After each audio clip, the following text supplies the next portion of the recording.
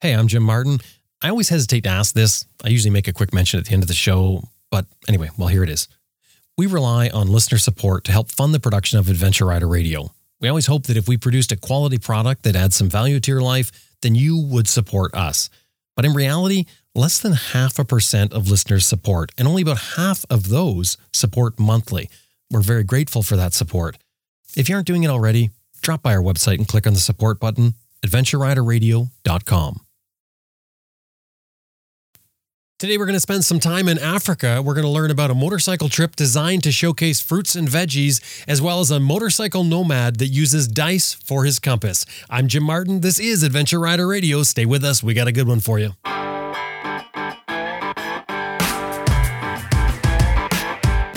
I'm Sam Manicum. Ted Simon. Austin Vince. Simon Pavey. Bill Dragoo. Helga Pedersen. Jocelyn Snow. Charlie Bowman. Simon Thomas. Lisa Thomas. Grant Johnson. Elspeth Bear. I'm Marissa Notier, and you're listening to Adventure Rider Radio.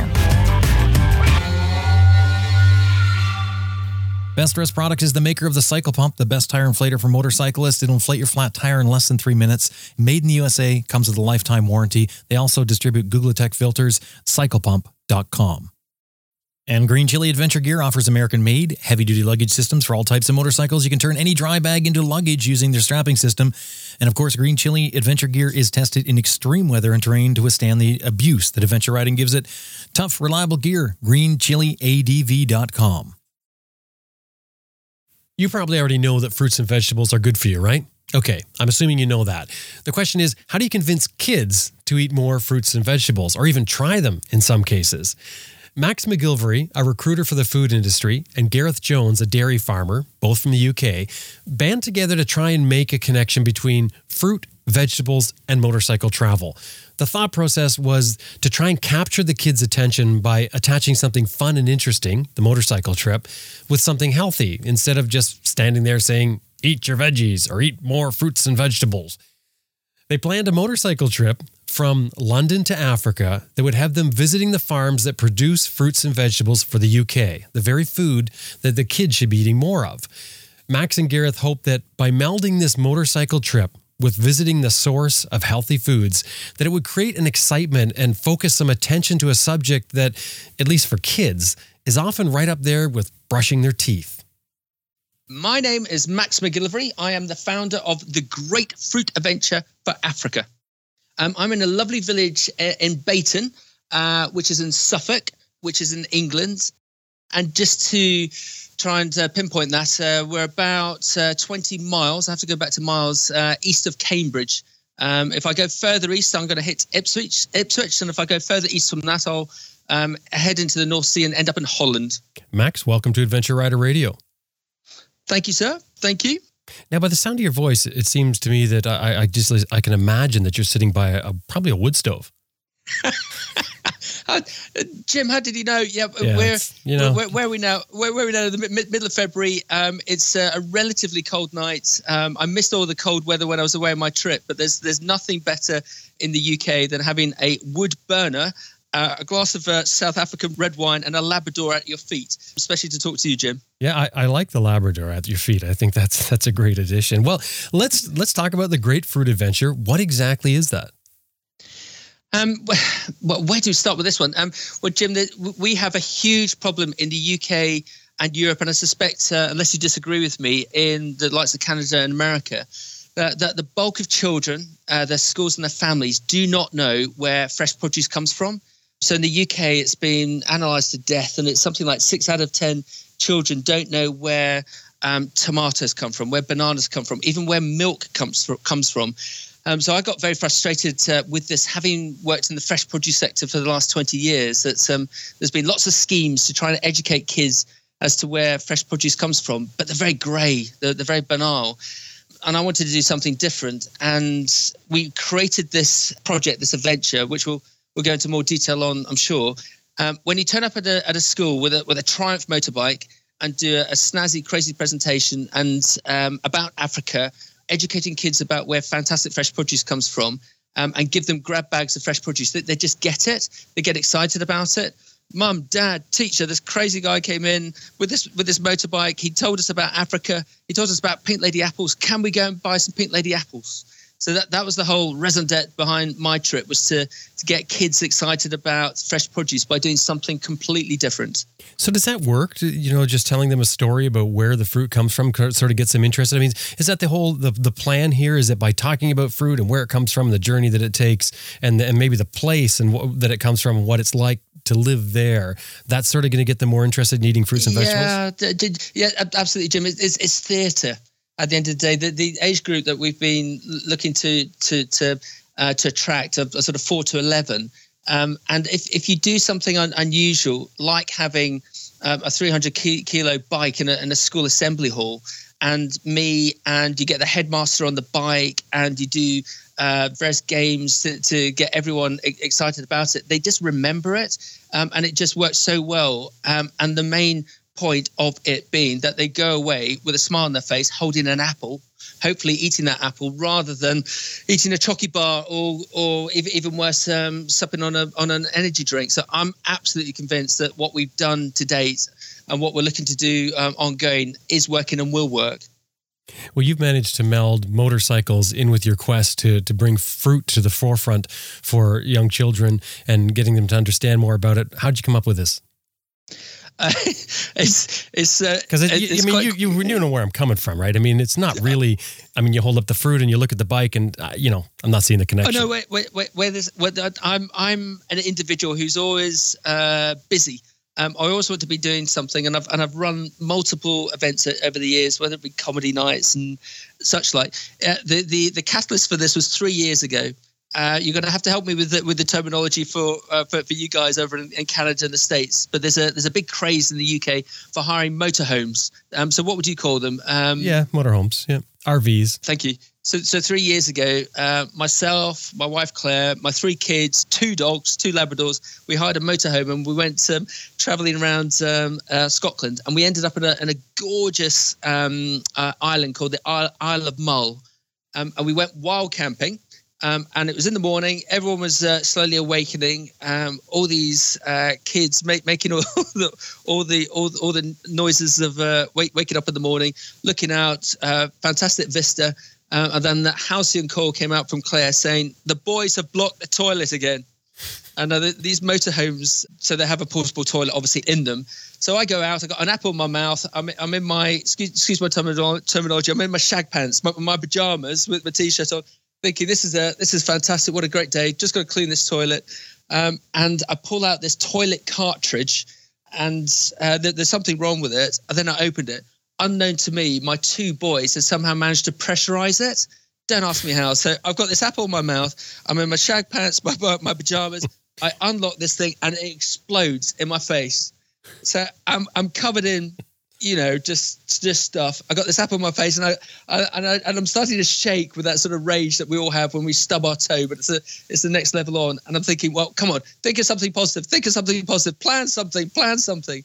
And after I'd cleaned myself off and put the toilet back and re-engaged with my boys, we started driving around the Isle of Mull, and I started thinking about this project and my ongoing concern about this whole obesity thing. About I've got all these contacts within fresh produce in the UK and internationally. How can I take them to the next level?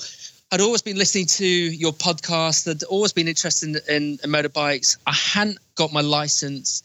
I'd always had a farm bike. Followed the typical Charlie Borman and Ewan McGregor's and all that stuff, and started to construct this idea about, well, if I did this trip and did it, I don't know, London to Beijing. Oh no, that doesn't work because it's a bit grey, isn't it? Going to Asia.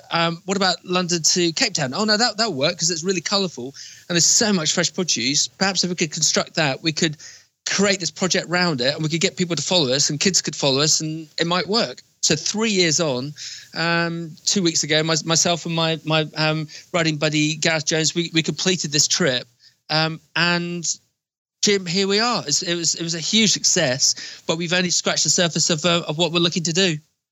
So you could say it started with a big bang. Yes, I couldn't resist. A big brown bang. My group of friends always say that the best thing about having kids is to drive to work on a Monday morning. I'm sure that story of you unplugging that toilet is something your kids love to tell. Yes, because we all know what, and actually all the school presentations I do, you have to bring in a bit of toilet humor because kids absolutely love a bit of toilet humor. What is it about that? I don't know, and you can just see the headmaster or the headmistress just cringing, but the kids are laughing and getting engaged. That's the main thing. So what was the idea with this? You were going to get on your motorcycles and you're going to ride to Cape Town? So where it then comes in is what I do for a living. That I run a recruitment business in fresh produce. So most of your listeners will know what recruitment businesses do. And there are in life there's some very specific recruitment businesses. So you might get a recruitment business just working on architects or just working on software engineers. We just work in fresh produce. So we source middle management to senior level, board level people in fresh produce in the UK, in Africa, in America, in Australia. And we've always done a lot of recruitment work in Africa. So I thought, well, I've got all these contacts. If I contact them to sort of sense check them, that I stated to them that I was going to come in and see them in 2.5 years' time, would they be up for that? Would they be able to look after us? Would they be happy for us to film and to take photos of the great produce so that we could educate kids? And I was a bit skeptical as to the reception I was going to get. But when I contacted the first, 20, 25 companies, individuals, got an overwhelming response back, hugely positive, really keen. They then spread it within the network, and then we actually went the other way. We got too overloaded with so many people wanting to see us. So that's how it all worked initially, just pulling on our network within Africa, and with them endorsing it, the project was a go. Now, you were trying to really educate kids that were in the UK, I assume. So what were you doing? Were you filming and posting this as you go down, or is it something you do when you come back? Both. So, yes, I started off being UK-centric. That very quickly turned into UK-Europe-centric. And then we got talking to Africa. There's a huge problem, as a number of your listeners will know who've traveled throughout Africa, there's a huge problem of urbanization in Africa, that 10 of the biggest, fastest growing cities in the world are in Africa. And so many people that we met on a rural basis, that the kids think that the success for them career-wise is to go into the cities. But it's not, because they just end up being taxi drivers or God forbid, even worse. So within Africa, we've ended up looking to educate children in the schools that fresh produce and farming is a great way to go. And that's going to be another stage of our project as to how we educate everyone, whether it be in the UK, Europe, and Africa, about why fresh produce, why agriculture is such a great career to be involved in.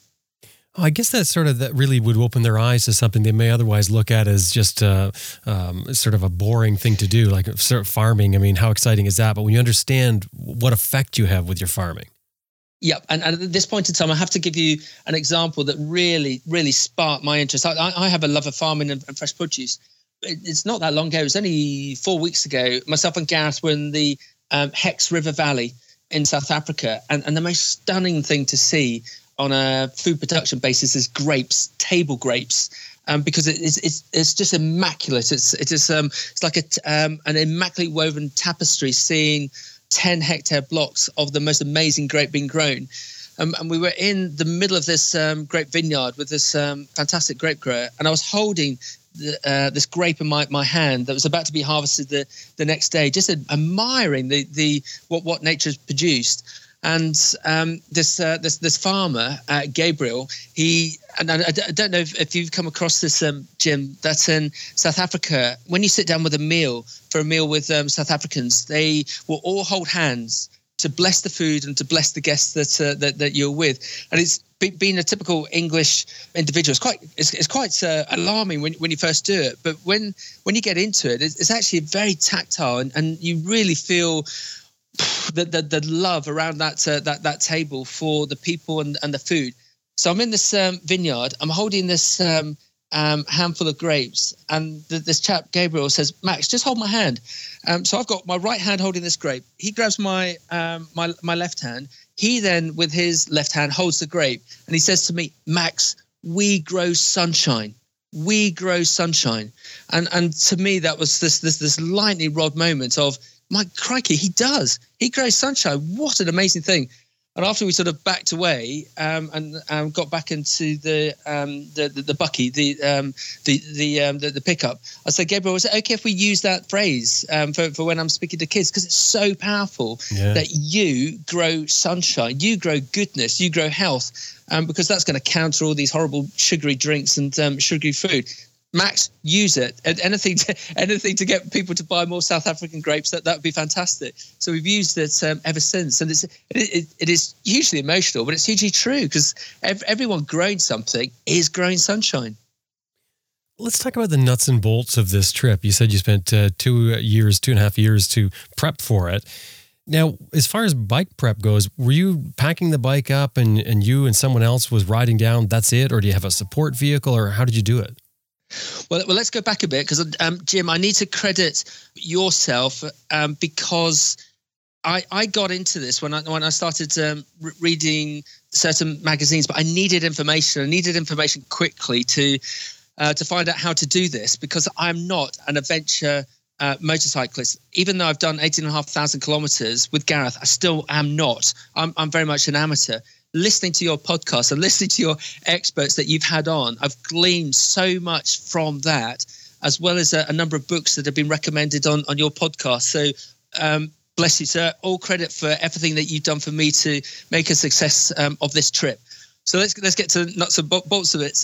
2 months before we went, we had £200 in our sponsorship account and no motorbikes. We had a website set up. We had the launch date, but nothing was set ready to go. But just like these things, if you push, it always comes good.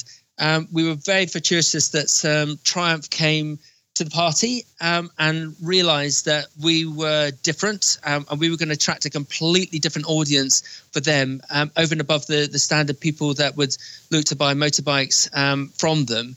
And also, we managed to gain some fantastic sponsors from our sector. So 2 months before we were going, it was a bit hairy. A week before we were going, we were very well funded and we had fantastic motorbikes. So motorbikes, Triumph very kindly presented us with 2 Triumph Tiger 800s XEAs, absolutely stock with metal panniers. They came through, the lead from Globebusters came through Globebusters. I've known Julian and Kevin Sanders at Globebusters for a while, and they've been requested and instructed by Triumph that if you're coming across anything quirky, anyone who could be a trip ambassador for Triumph, we would love to hear from them. So they very kindly introduced us to Triumph. The thing I love about the bikes that we picked up was that the bikes were in the Triumph training fleet with Globebusters. I'm sure you've got the same thing in Canada and also in the States, that if you look to buy an adventure bike of whatever badge, rightly so, that the dealers would try and upsell you some training. And within the UK, the training goes through Kevin and Julia with Globebusters. So these bikes, they were born in February last year, February 2016, and they'd both done a trip out to Iceland on a training route, on a training trip. So they've both done something like 3,000, 5,000 kilometers each before they came back to the UK. Before myself and Gareth inherited them. Before we set off on the trip. So yeah, absolutely proud to say that we were presented these bikes and they were absolutely stock. So we then set off beginning of November, finished at the beginning of February, 18,500 kilometers, and we didn't even get a puncture.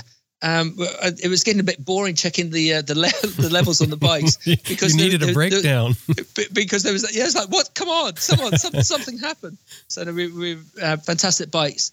Some people might question as to how hard did we push the bikes, and there was a slight difference with our trip in comparison to some of the trips of some of your expert riders. That the bulk of what we did, 80-90% was on road, because you can virtually do London to Cape Town on tar.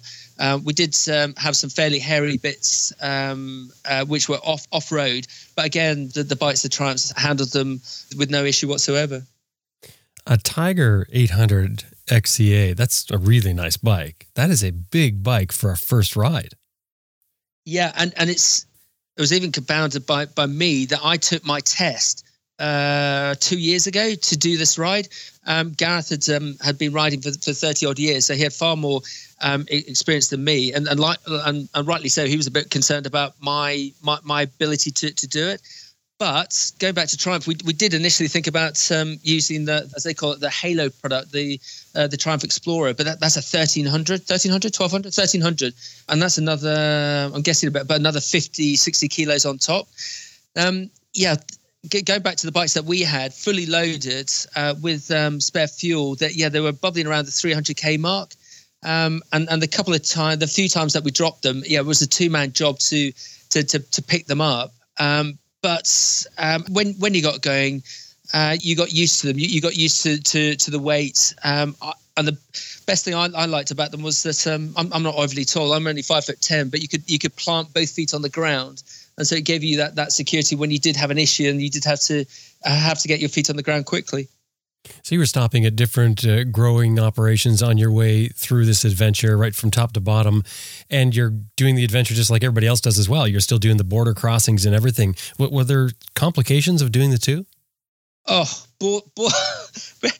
Jim, why did you not tell me about border crossings? You must have missed that on one of the shows. No, I think I did, but I think I just skirted over it. We didn't have any great issues with border crossing, but it's and according to Gareth and according to other people that we spoke to, we got off quite lightly. But the first big major border crossing I did was from Morocco into Mauritania, and the Moroccan side is hugely bureaucratic, and nothing makes any sense. There's no real guidance, and you're jumping around from hut to hut, shed to shed, and then you cross this litter-strewn 1 kilometre piece of tarmac, immaculate tarmac, but with plastic bottles everywhere. Then the road runs out, and then you're in a minefield. But we're in a minefield, and then there's UN trucks. And I go, why are there UN trucks? And Gareth shouts to me, "Oh, because it's a war zone." Oh, it's a war zone. All right, we'll just keep going through the minefield, past the UN trucks through the war, and then you get into Mauritania. And Mauritania, it's you thought the last border crossing was bad. There's no roads. You got fixers everywhere who are perhaps not looking to rob you, but perhaps influence you out of your money. And it's utter chaos. And so that was a complete baptism of fire.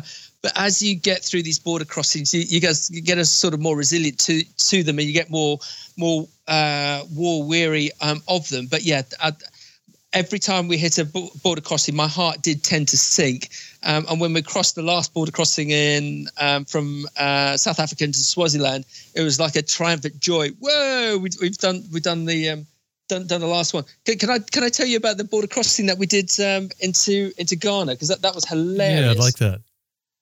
We come into the top of Ghana, and I get told off for taking pictures, rightly so, because it's a secure area, and we do our passports. We'd already pre-booked our visas because Ghana was one of the few visas that we had to get back in the UK.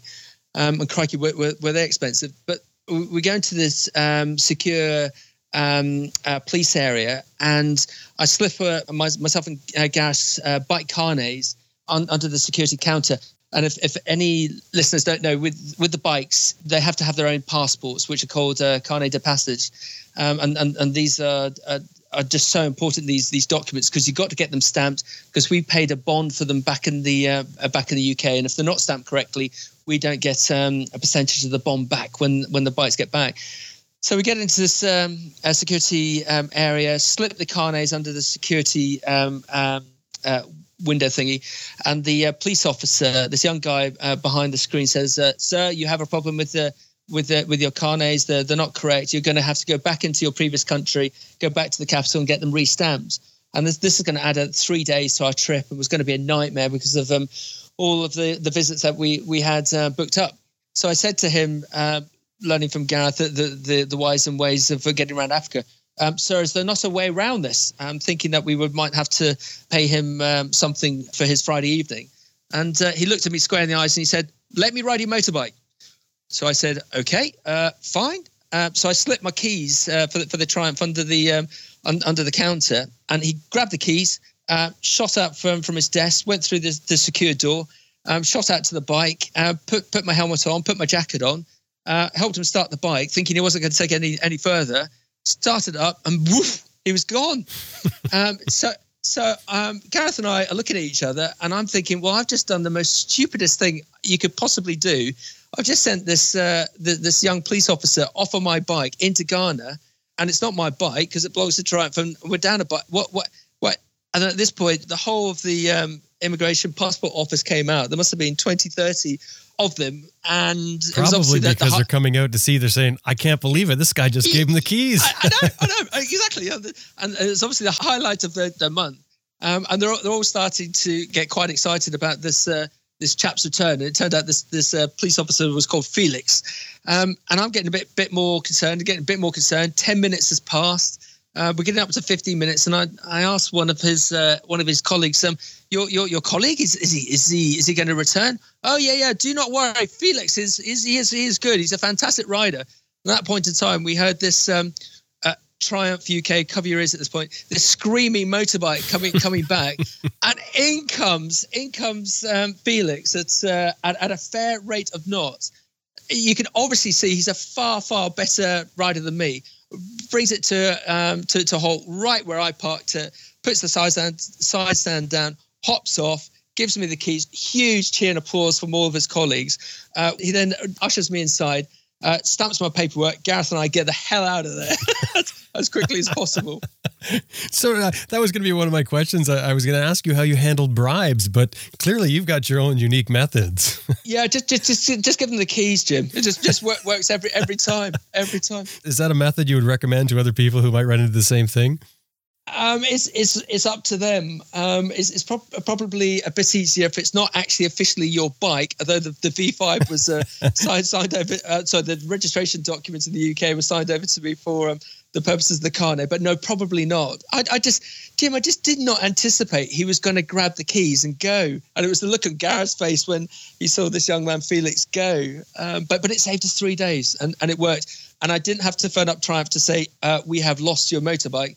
And I didn't end up in jail because there was a Ghanaian policeman in a hospital with lots of broken. That's what I was wondering. What happens if the bike goes down? Is he going to blame you for that? I mean, yeah, no, but it didn't happen. It didn't happen, Jim, so there's nothing to worry about.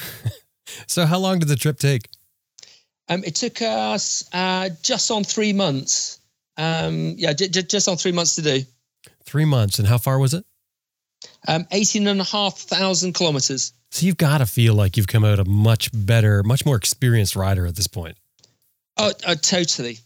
Totally. It was a bit of a shock to the system to get going. And yeah, actually probably the worst bit that Gareth and I did, and we definitely agreed on this. We had a big send off from New Spitalfields Market, which is one of the UK's largest produce markets, right in the heart of London.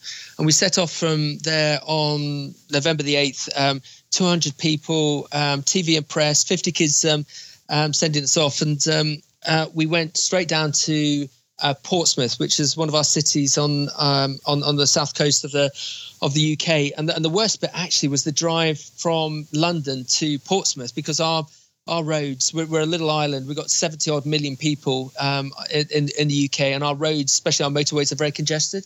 So that was the bit that frightened me, thinking, crikey, Max, have you got the ability to actually do this? If you're feeling frightened about going to Portsmouth on this slightly weird bike, because we'd only had the bikes 2 or 3 weeks, so we were still getting used to them on the way down. But yeah, by the time we were throwing them around in Kenya or Zambia or Zimbabwe or Swaziland, yeah, we were fully used to them and totally fell in love with them. So yeah, if you want a good indoctrination on how to ride a motorbike well, with a couple of spills, yeah, definitely do London to Cape Town. It's a huge thing you put together, and you had a lot of people, I guess, counting on you by the time you left, depending on you doing what you said you wanted to do. And as a newbie rider and sort of a newbie adventurer of this style, was there a time when you sort of felt like, hey, I think I might be in over my head? I don't think so, actually, because the bikes were so comfortable to do to ride. I think the only time I felt over my head was actually just going back to border crossings when we had a problem when we came into Senegal that they did refuse to stamp the carnets, and even my trick of giving them the keys wouldn't work, and they were talking about us having to go to Dakar, which we weren't planning to do, and that was going to add another 2, 3, 4 days and put us completely out of timetable wise. So it's just that frustration element of it. I think it's like anything, it's the things that you worry about, Jim, don't happen. And I learned that from a number of your other far more experienced riders, that you just do it. If things happen, they always work out.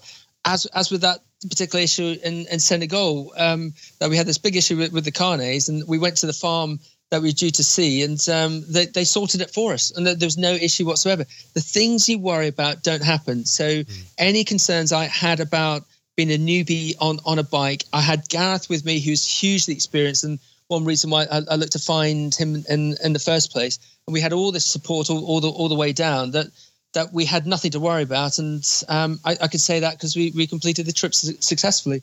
I'm glad you said that, because that really is true with everything in life, isn't it? I mean, you've got to, like I always say, worry is a wasted emotion, and I truly believe it is. But I think planning, due diligence, absolutely. You do what you can in advance, like you did, and then you go and you do it. And you let the chips fall where they may, so to speak.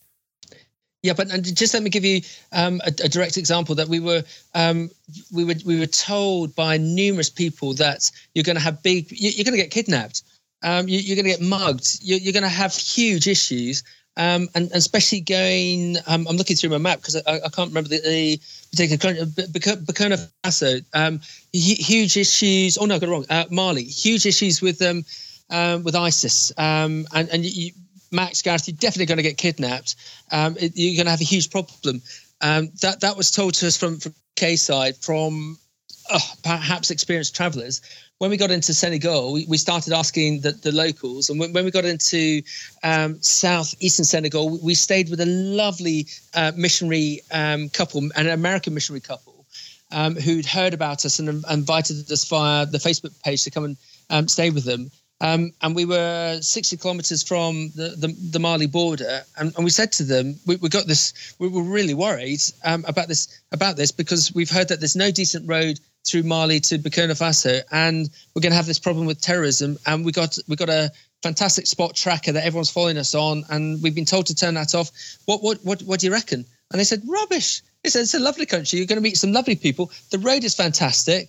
Any problems at the very north of the country, you won't have any worries whatsoever. And they were absolutely spot on. The road that didn't exist from the reports that we had was one of the best roads we came across in Western Africa. All the people we met were fantastic. And we didn't have any issues. We didn't have any issues of anyone trying to extort us, overly bribe us, no mugging threats, nothing. All we got was fantastic smiles, Jim, all of the way through Africa.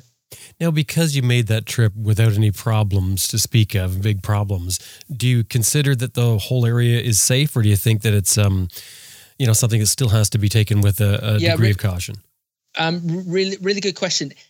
Africa, the only thing you can predict about Africa is change.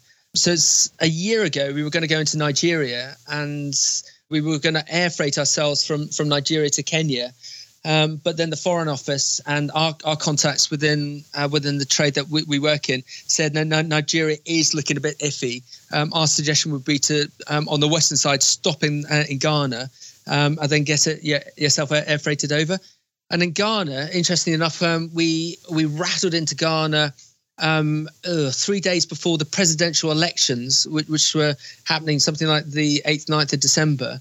And the fantastic fresh produce company that looked after us, hosted us in Ghana, they said, yeah, fully understand your timetable, but please take our advice, get yourselves into our guest houses, our guest accommodation, and we will look after you.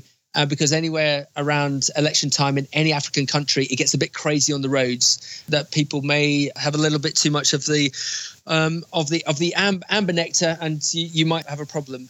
So it is being not blasé about it, being positive about it, but taking that local advice. If the local advice says, yeah, you're good to go, just get on with it, and if the local advice says, calm down, there's a problem here, just sit tight for 2 days, take that local advice. Yeah, and that's something you're checking as you're going. Absolutely. And that comes on to just the most amazing thing for traveling through Africa, WhatsApp. So the whole western side of Africa, unbelievably, we had 3G, 4G all the way down, even through the Mauritania, through the Sahara Desert.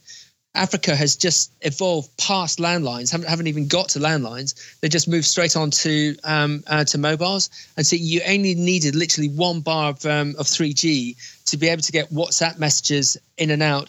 And because we were relatively well organized as to where we're going to go to next, we could request of the contacts where we're going to next, a day, 2 days, 4 days down the line, any problems we should be aware of, any recommendations on accommodation, where should we go at this turning that we're coming up to in 50 Ks left or right, and they were more than happy to help. So it's been a big boon, I think, to the traveller to be able to have that communication.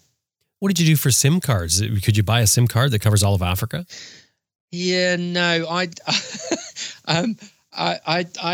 on my UK network. I have I'm on Vodafone, and with Vodafone you can upskill to World Traveller. So you pay £5 a day if you use your data, use your phone, use your text messaging. So I would have the data off most of the time.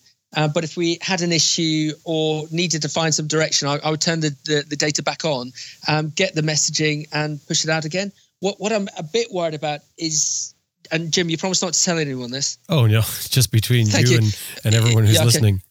Great. It's a business phone, and Ian, my business partner, he runs the accounts, and I didn't tell him I set up my business phone on this World Traveller thing.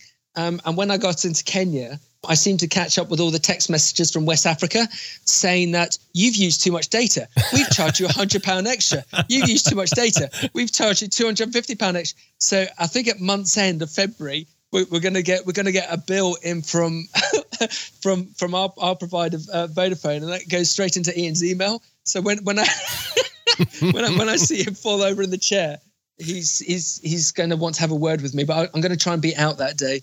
But yeah, no, that's how I got around it. Gareth did have a spare phone, but it was just far easier to just use my phone to dip in and out when we had not issues, but it just needed that communication side. That is so classic, to go somewhere with your phone and your provider says, "No, we've got you covered." Because when you said $5 flat rate, I was thinking, okay, that's great. What a good deal right. You have. But there are limits. But you hit the data. You've been using your Facebook. Well, I suppose if you're uploading pictures of the Sahara Desert onto Facebook in the Sahara Desert, I suppose you do have to pay for it, don't you? Well, you didn't even try it then and get a local SIM card. You just depended on that.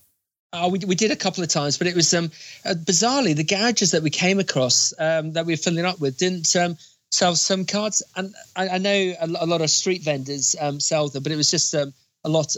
I just found it a lot easier to use that my own mobile. And Jim, if it's I'm going to say this under my breath, if it costs us £500 in data to make sure that Gareth and I were safe, it worked. I must just tell you a great story I love. When we were in Senegal, Orange is the predominant mobile network there. So every 10, 15 kilometers, because it's so flat in Western Africa, you have these big receivers which are just pumping out the mobile signal down all the main routes. The Senegalese government looked to introduce a tax against Orange because Orange presumably making so much money from the mobile network. So Senegalese government looking to introduce this tax, and it was going to come in at midnight on a particular day. So the tax came in, and what did Orange do? Instantly, they turned off the whole mobile network for the whole of Senegal. We've heard of food rights in the past because we are so wired in now to the internet. Even so, in Africa, and even in the middle of the night. This started to cause problems for the Senegalese government. So Orange turned off the mobile network at midnight. The Senegalese government were phoning Orange at 4 o'clock in the morning saying, don't worry, we stopped the tax. Turn it back on. So it just shows the power of the mobile network within Africa. What do you think I know you had a lot of contacts already in Africa, and you probably dealt a lot with Africa before going on this trip. What sort of things did you find out about Africa that you didn't know before you left? Two things. The friendliness of people. Oh, crikey.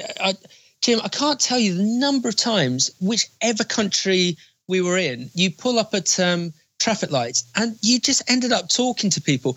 Yes, you've got to have that positivity, and you might have to look to give a high five to the taxi driver who's a bit sheepish about who you are. But as soon as you've done that, the conversation started to flow, and they're so intrigued as to who you are and what you are. And if you're friendly to them, oh, crikey, that everyone in Africa is so generous with the happiness.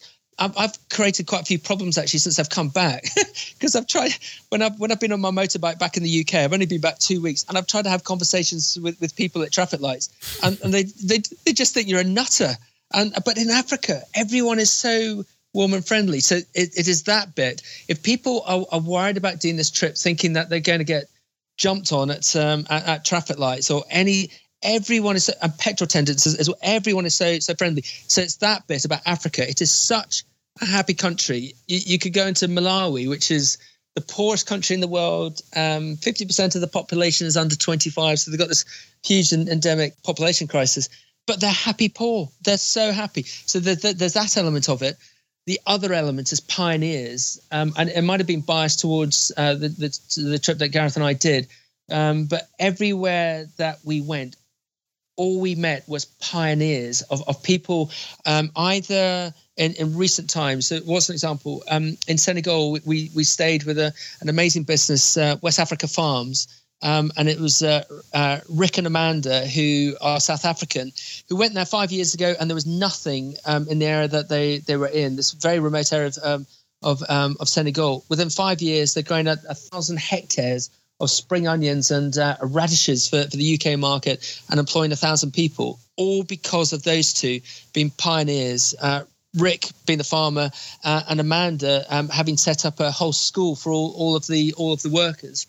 To then go to South Africa, what's an example? H.A. Hall, who are one of Africa's biggest avocado growers.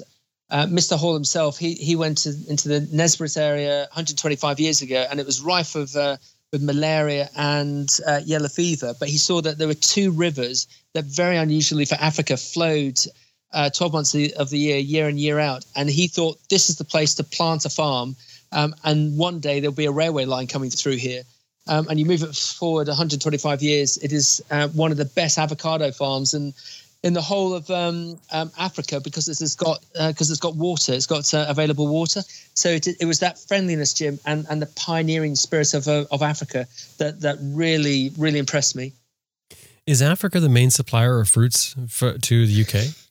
No, it gets a little bit complicated because not to bore your listeners, post Brexit, it's not very good for them currency wise to export a lot of fruit into the UK at the moment. But all these things are very, very cyclical.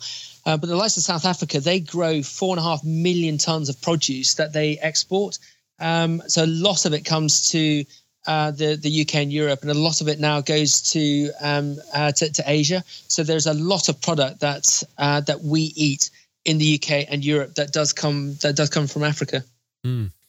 Interesting. Where do you go now? You've done the trip. You've got a bunch of footage there. You've had an incredible experience. You're going to share this experience with the kids. How do you do that? Well, if we look at where we are at the moment, our website, The Great Fruit Adventure, that had 250,000 hits whilst we're on the road. Our Facebook page has been amazing. We've got over 100,000 likes, which is fantastic. I can't find anything to compare that against within our trade, within our sector. And we've got 500 schools in the UK and Europe who are signed up to us, actively following us. So that's over 250,000 kids. So just on the trip side, now that we've got the collateral, of the trip, the film, the photos. We're looking to set up a book series, The Great Fruit Adventure, as to where produce comes from, where pineapple comes from, where avocado comes from. And we're going to duplicate that on film and have a whole online offering as well.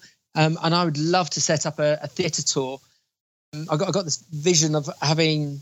I'm sure you got the same thing in Canada, Jim. That in the UK we got large theatres that will hold 1,000, 1,500, and to be able to get a bunch of schools in midweek, have a couple of triumphs up there, have a great, fun, exciting, interactive presentation, getting teachers dressed up in avocado costumes and getting kids to do things with fresh produce that they didn't know in the way of eating it and the tasting of it, and they all go away with the grab bag, and telling a number of the stories and of the trip that Gareth and I did, and getting some special guests in. I'd love to be able to get that set up and to roll that out into Europe and do that in Africa, and also get that over to the likes of Canada and America as well. It comes back to the start of our conversation. If you do something different with kids and get them excited about fresh produce, and there's all these exciting, crazy connotations with motorbikes and long trips,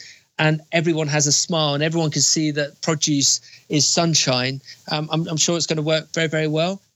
We have got plans for the Great Fruit Adventure South America in 2018, 2019. That's we've got a number of fresh produce contacts out there, and Triumph are very keen to get involved with that as well. So we'll just see how we get on with collecting everything that we've gained from this initial trip and getting that pushed out and getting as many kids informed about fresh produce as possible. And then if I'm allowed domestically, and if Ian in the office doesn't shoot me for my £500 incoming mobile bill, we'll look to do the same for South America in a couple of years' time. Have you talked with kids that have seen your presentation and saw, or at least have some examples of different ways that they think of fruit and vegetables now because of your presentation? Yeah, totally, because it's they see it's tangible. It's just like anything with anything that you buy, you touch, you feel, you eat. It's all about taste. So if you have a range of products in front of a child and they taste avocado, they taste mango, they taste papaya, they taste pineapple, especially if they do it blindfold and they're asked to guess what the food is. They just get it, and it's a memory that is then set, and then we'll be with them for ever and a day. And just using this conduit of the bike trip that Gareth and I did just adds that extra spice to it. So rather than being grey and pale and turning up at a school and telling them, wagging their finger, you must eat more fruit and veg, and you can imagine what all kids would say. It just doesn't work. If you get them excited about it, get them seeing this amazing journey that we did through Africa, get them to have a look at the motorbike, touch a motorbike that's done 18,500 kilometers through South Africa, and eat fruit and veg as part of that process. It just works. It's like, I can't think of another expression, Jim. It's just like a tattoo. It just works on their mindsets, and so they get so excited by it. So the website's set up for people to go and look at, see what the adventure was all about. There's also places where schools can sign up. There, you've got videos on there, the whole bit. Absolutely. And Jim, that's again all credit to yourself and the guests that you've had on before. I'm probably slightly unusual in some of the people that you've had on to your fantastic podcast, because I needed excuse the pun, I needed a vehicle to be able to excite people about eating better, and for me that turned out to be a motorbike trip from London to Cape Town, just to be different, and as it's still early days, but at this point in time, it seems to have worked really, really well. You need to check up on us. Your listeners need to check up on us in 6 months, 12 months, 2 years down the line to see whether we've been able to boss this, to be able to accelerate what Gareth and I achieved on the actual physical trip itself. Well, Max, it sounds like you're doing a great thing here, and thank you very much for coming on and telling us about it. I think from here, I'm going to go have a smoothie. Well done, Jim. Well done. And that was Max McGilvery from The Great Fruit Adventure. You can find out more about what they're doing, www.thegreatfruitadventure.com. And of course, that link will be in our show notes. Scott Wright is the owner of IMS Products, and Scott himself is a serious rider, racer too, as a matter of fact. He's a former Baja 1000 winner. And Scott stands behind his foot pegs that are made for adventure riders. IMS Products is a household name in the racing scene. They're known for their fueling systems and their shift levers, and now for a range of some really nice foot pegs. I was talking with Scott a few weeks back, and he was telling me just what goes into the design of the foot pegs. And we talked about different things like the design of the teeth and the design of even the angles of the undercut on the underside is meant so that it doesn't hold mud in there, so that the mud actually drops out. It's called a watershed design. But he said that they even tested them by crushing them in a press to the point where the inner parts of the peg were touching. And when they released it, there was no damage except for the mark where the two sides contacted. Now, of course, you and I will never do that to our foot pegs. We'll never put them to that kind of abuse, but it does say something about the IMS dedication to quality. I mean, I really like that. These are CAST certified 17.4 stainless steel foot pegs that not only look great, but for me, and I have them on my bike, they've done a lot for the feeling and handling of the bike. It's incredible. So made in the USA with a lifetime warranty, www.imsproducts.com. Drop by their website, have a look at the pegs, and make sure you tell them you heard them here on Adventure Rider Radio.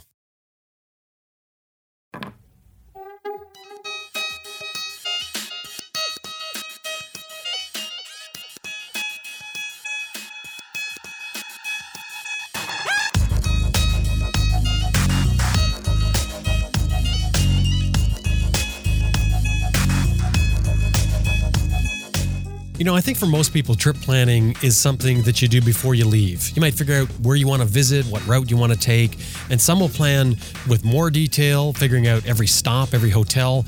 Others, a little looser, they'll figure it out as they go. But this one here, this is the first trip I've run across where the rider lets the roll of his dice decide his direction. Isaac Simonelli is using dice to determine where he goes on his motorcycle adventure. Yeah, I said dice, the things you normally associate with gambling. And right now, Isaac is in Kenya. Tomorrow, he could be anywhere. I'm Isaac Simonelli. I'm from Indiana in the United States.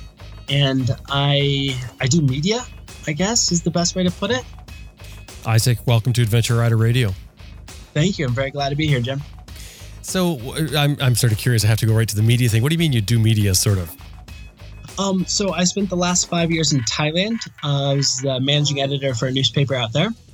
And then I kind of transitioned over to my own project called Dice Travels. And it's a blog with photography, and I do a lot of drone videos. So various types of media, and kind of blend it all together for this 1 year project. And why are you in Nairobi right now? Basically because I rolled a die, and the last big die was between Mongolia and Kenya. So if it was an even number, I was coming to Kenya and getting a motorcycle here. If it was an odd number, I was going to Mongolia and sorting out how to get a motorcycle there. Okay, so let's back up here. How did you go from being the editor of the newspaper to riding your motorcycle and using die to figure out where you're going?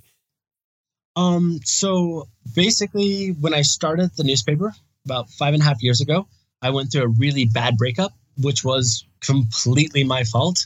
And I realized I didn't really care what I did with my life. I could go into war journalism. I could become a dive master and kick it in Thailand. But I was committed to this job. So I kind of hid in my work at the newspaper for about 3 or 4 years. And the whole time I had this idea festering where it didn't matter what decisions I made. And if it doesn't matter, why put energy into it? So if Mongolia and Kenya are equal options and both probably being amazing places to get on a motorcycle, then it doesn't matter which one you end up at. So why put effort making the choice? So I would just roll dice to kind of deal with this idea of like decision fatigue. Okay. So you were a bike rider before?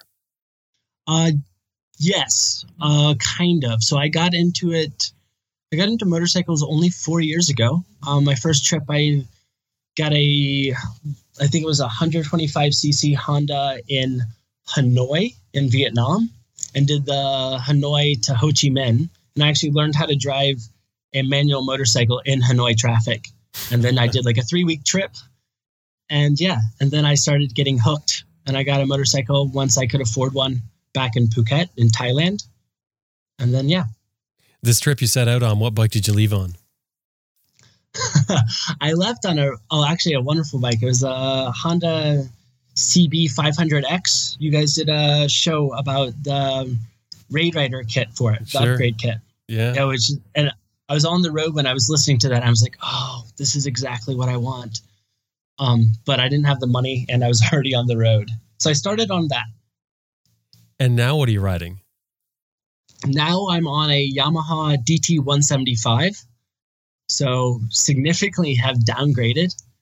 But in between those two bikes, I got on a 100cc or 110cc Honda Win when I was in Vietnam. So I had that for a month. So why the switch around?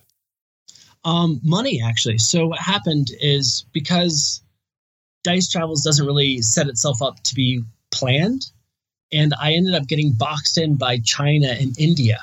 And I just didn't have the finances to really get into those countries. So I was forced to come back to Thailand and sell it.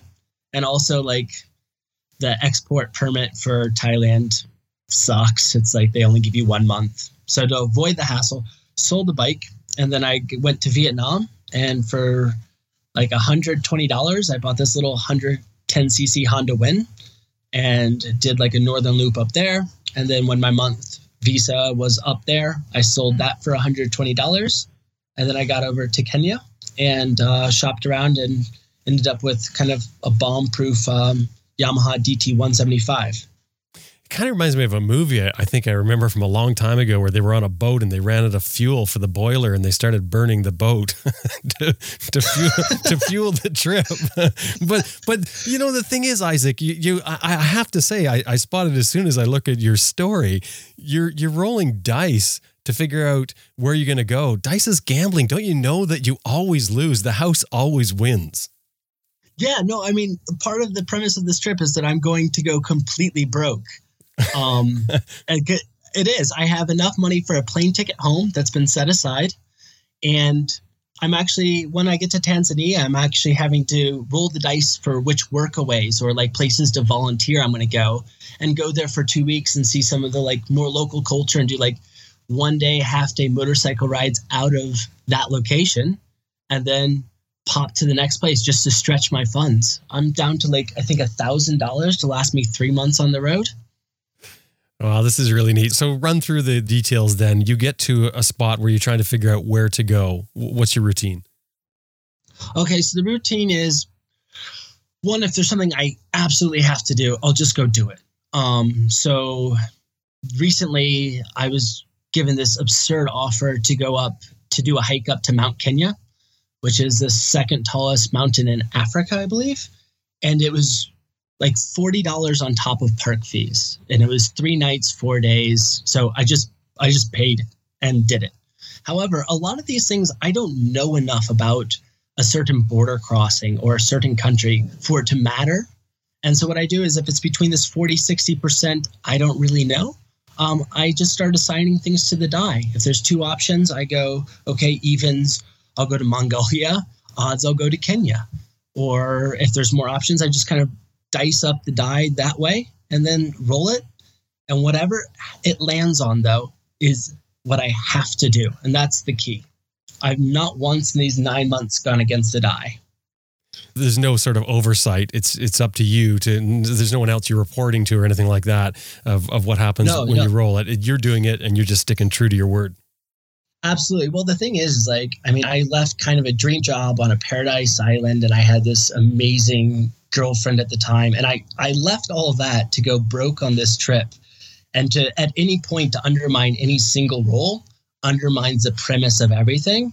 And it's just, I'm too pot committed. I'm too invested in what I'm doing to start cheating. So what kind of things do you find that are different on this trip that you wouldn't experience if you were doing a different style trip?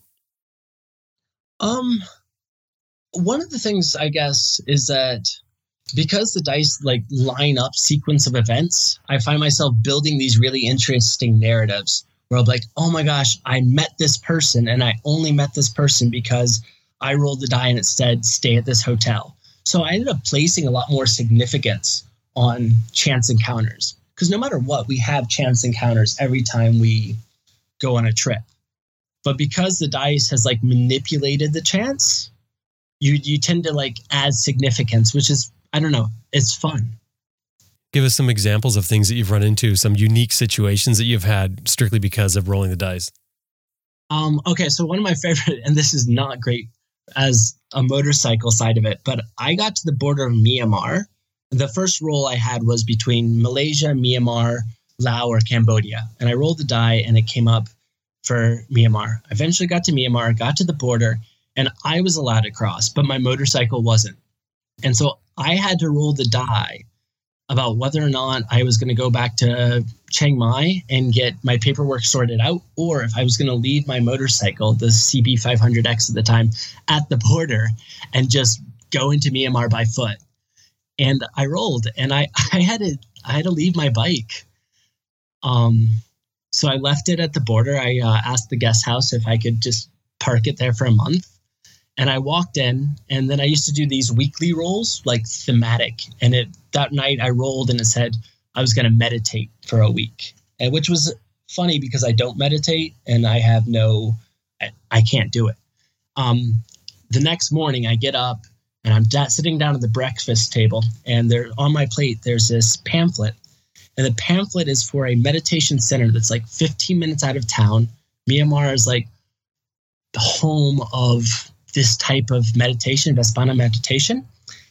And you can do 10 days of no reading, no writing, no communication with the outside world, no talking. Meditation starts at 4:30 in the morning. You stop eating at noon. And the die sent me off on this 10-day meditation camp. And had I had the motorcycle, obviously I wouldn't have used the time that way. And so, I mean, that was kind of an absurd sequence of events, all kind of manipulated by the die. Has it got you into trouble at all? No, it hasn't. Part of it is because I'm using that 40-60 range of like what I roll for. If I opened up the doors more, it could. But I think there's part of me that, since I know I have to do whatever the die says, I'm a bit cautious what options I give it. Okay, we're saying dice. What's the difference? So die is the singular and dice is plural. And you just have the one? Well, so most of the rolls I only use one die, but I have like tons of dice. So because I'm actually traveling with like a 4-sided, a 6-sided, 8, 10, 12, and a 20-sided die. What's the fascination with dice? I grew up playing Dungeons and Dragons. Do you know what that game is? Yeah, I've heard of it, but I don't know it. It's like a role-playing game. Basically, everything works on odds and you roll the dice.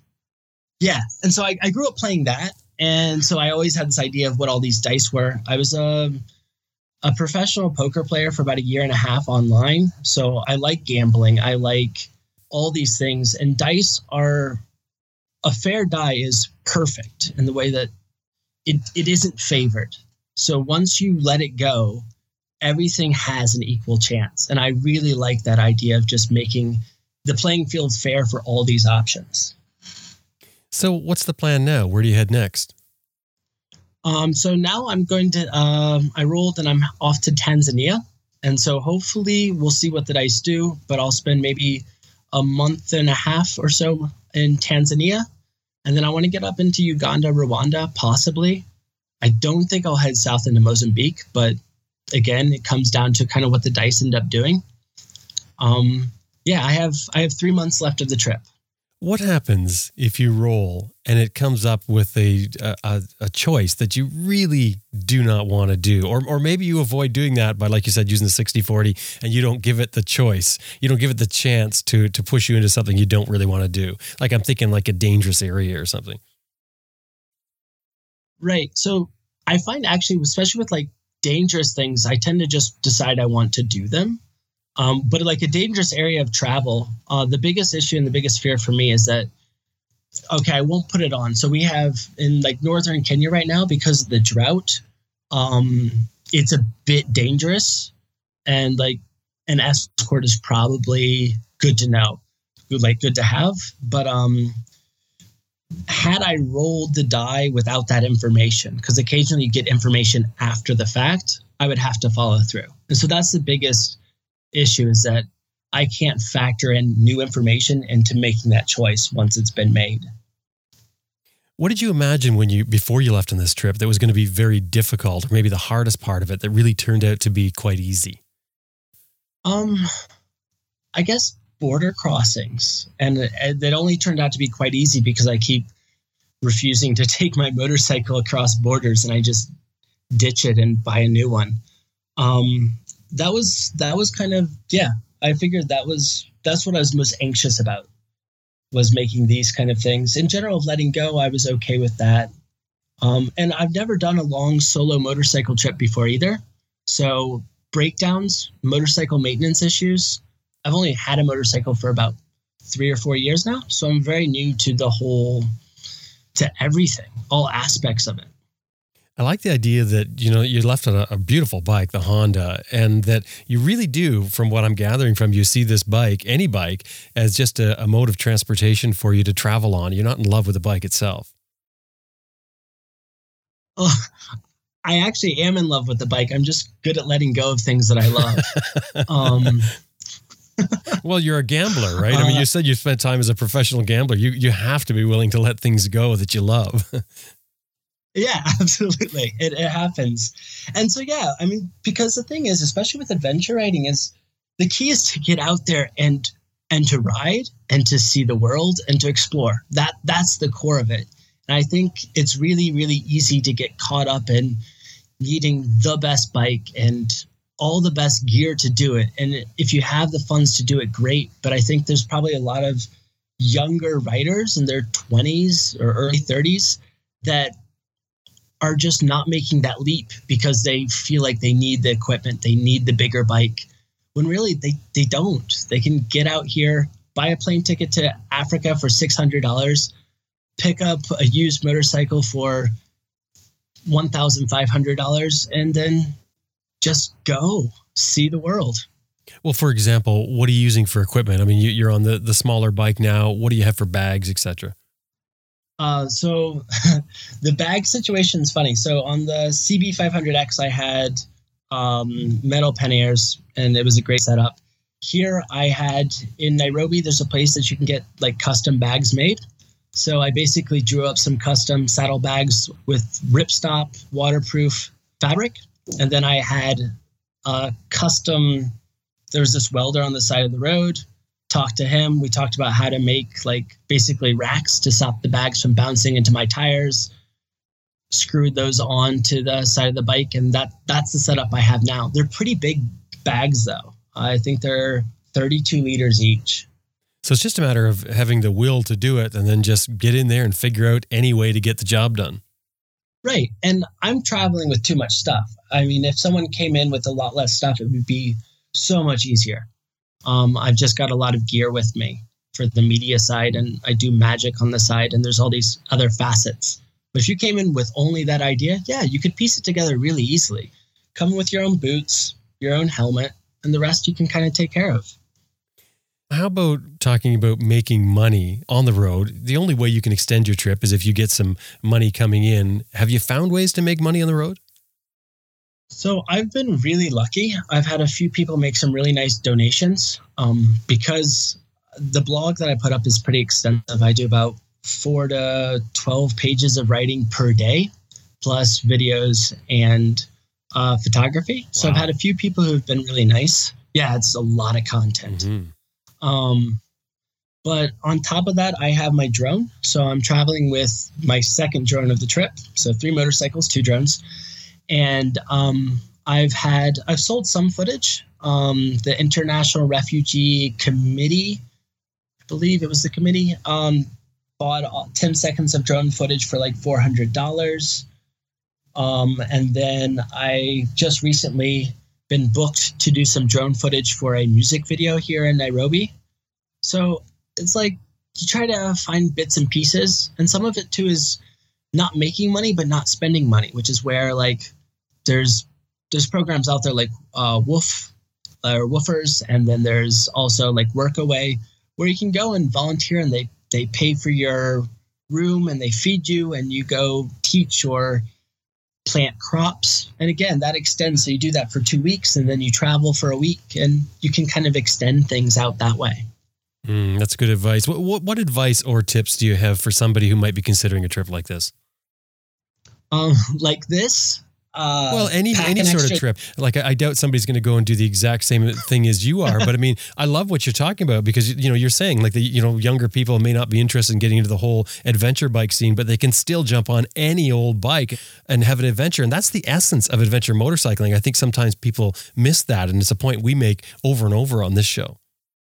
Yeah, absolutely. And so I think what they can do is, one, learn how to fix a bike. Honestly, that makes a huge difference, but don't let it hold you back, because everywhere I've been so far, knock on wood, someone's been there. Especially if you buy a bike in the country, usually the people know how to fix those bikes. And outside of that is like really figuring out how to make your money stretch. So doing these workaways, taking advantage of these online communities, using couch surfing. I've used couch surfing quite a few times. And again, they not only do they extend your trip, but they also give you really unique, authentic moments. So I couch surfed at this guy's house, and I met him and his wife and his 2 little kids. And it was a very modest home. I mean, by Western standards, it was a room and a half, basically. But they made me feel at home. And then they put me in touch with this old 72-year-old man somewhere off in the mountains. And I stayed with his neighbor's house.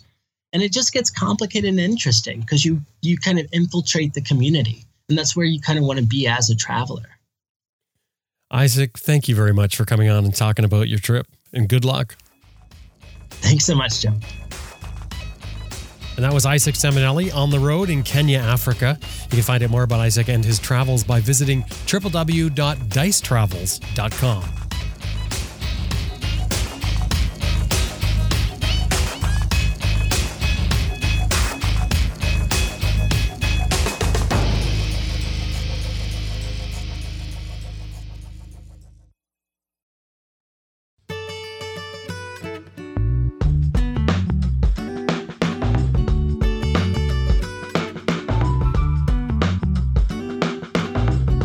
That about wraps up another episode of Adventure Rider Radio, and we sure hope you enjoyed listening to it as much as we did making it. Special thanks to our producer, Elizabeth Martin, and to you, the listener. We really appreciate you listening. Hey, and if you like what we're doing, you want to help out, drop by our website, www.adventureriderradio.com. Click on the donate button. Anything $10 or more is going to get you a sticker sent right back at you. Anything $50 or more is going to get you a mention on our Raw show. So we really appreciate it. Don't forget, the show is built on a model of advertising plus show donations to help make the whole thing come around. Thanks very much. See you next week.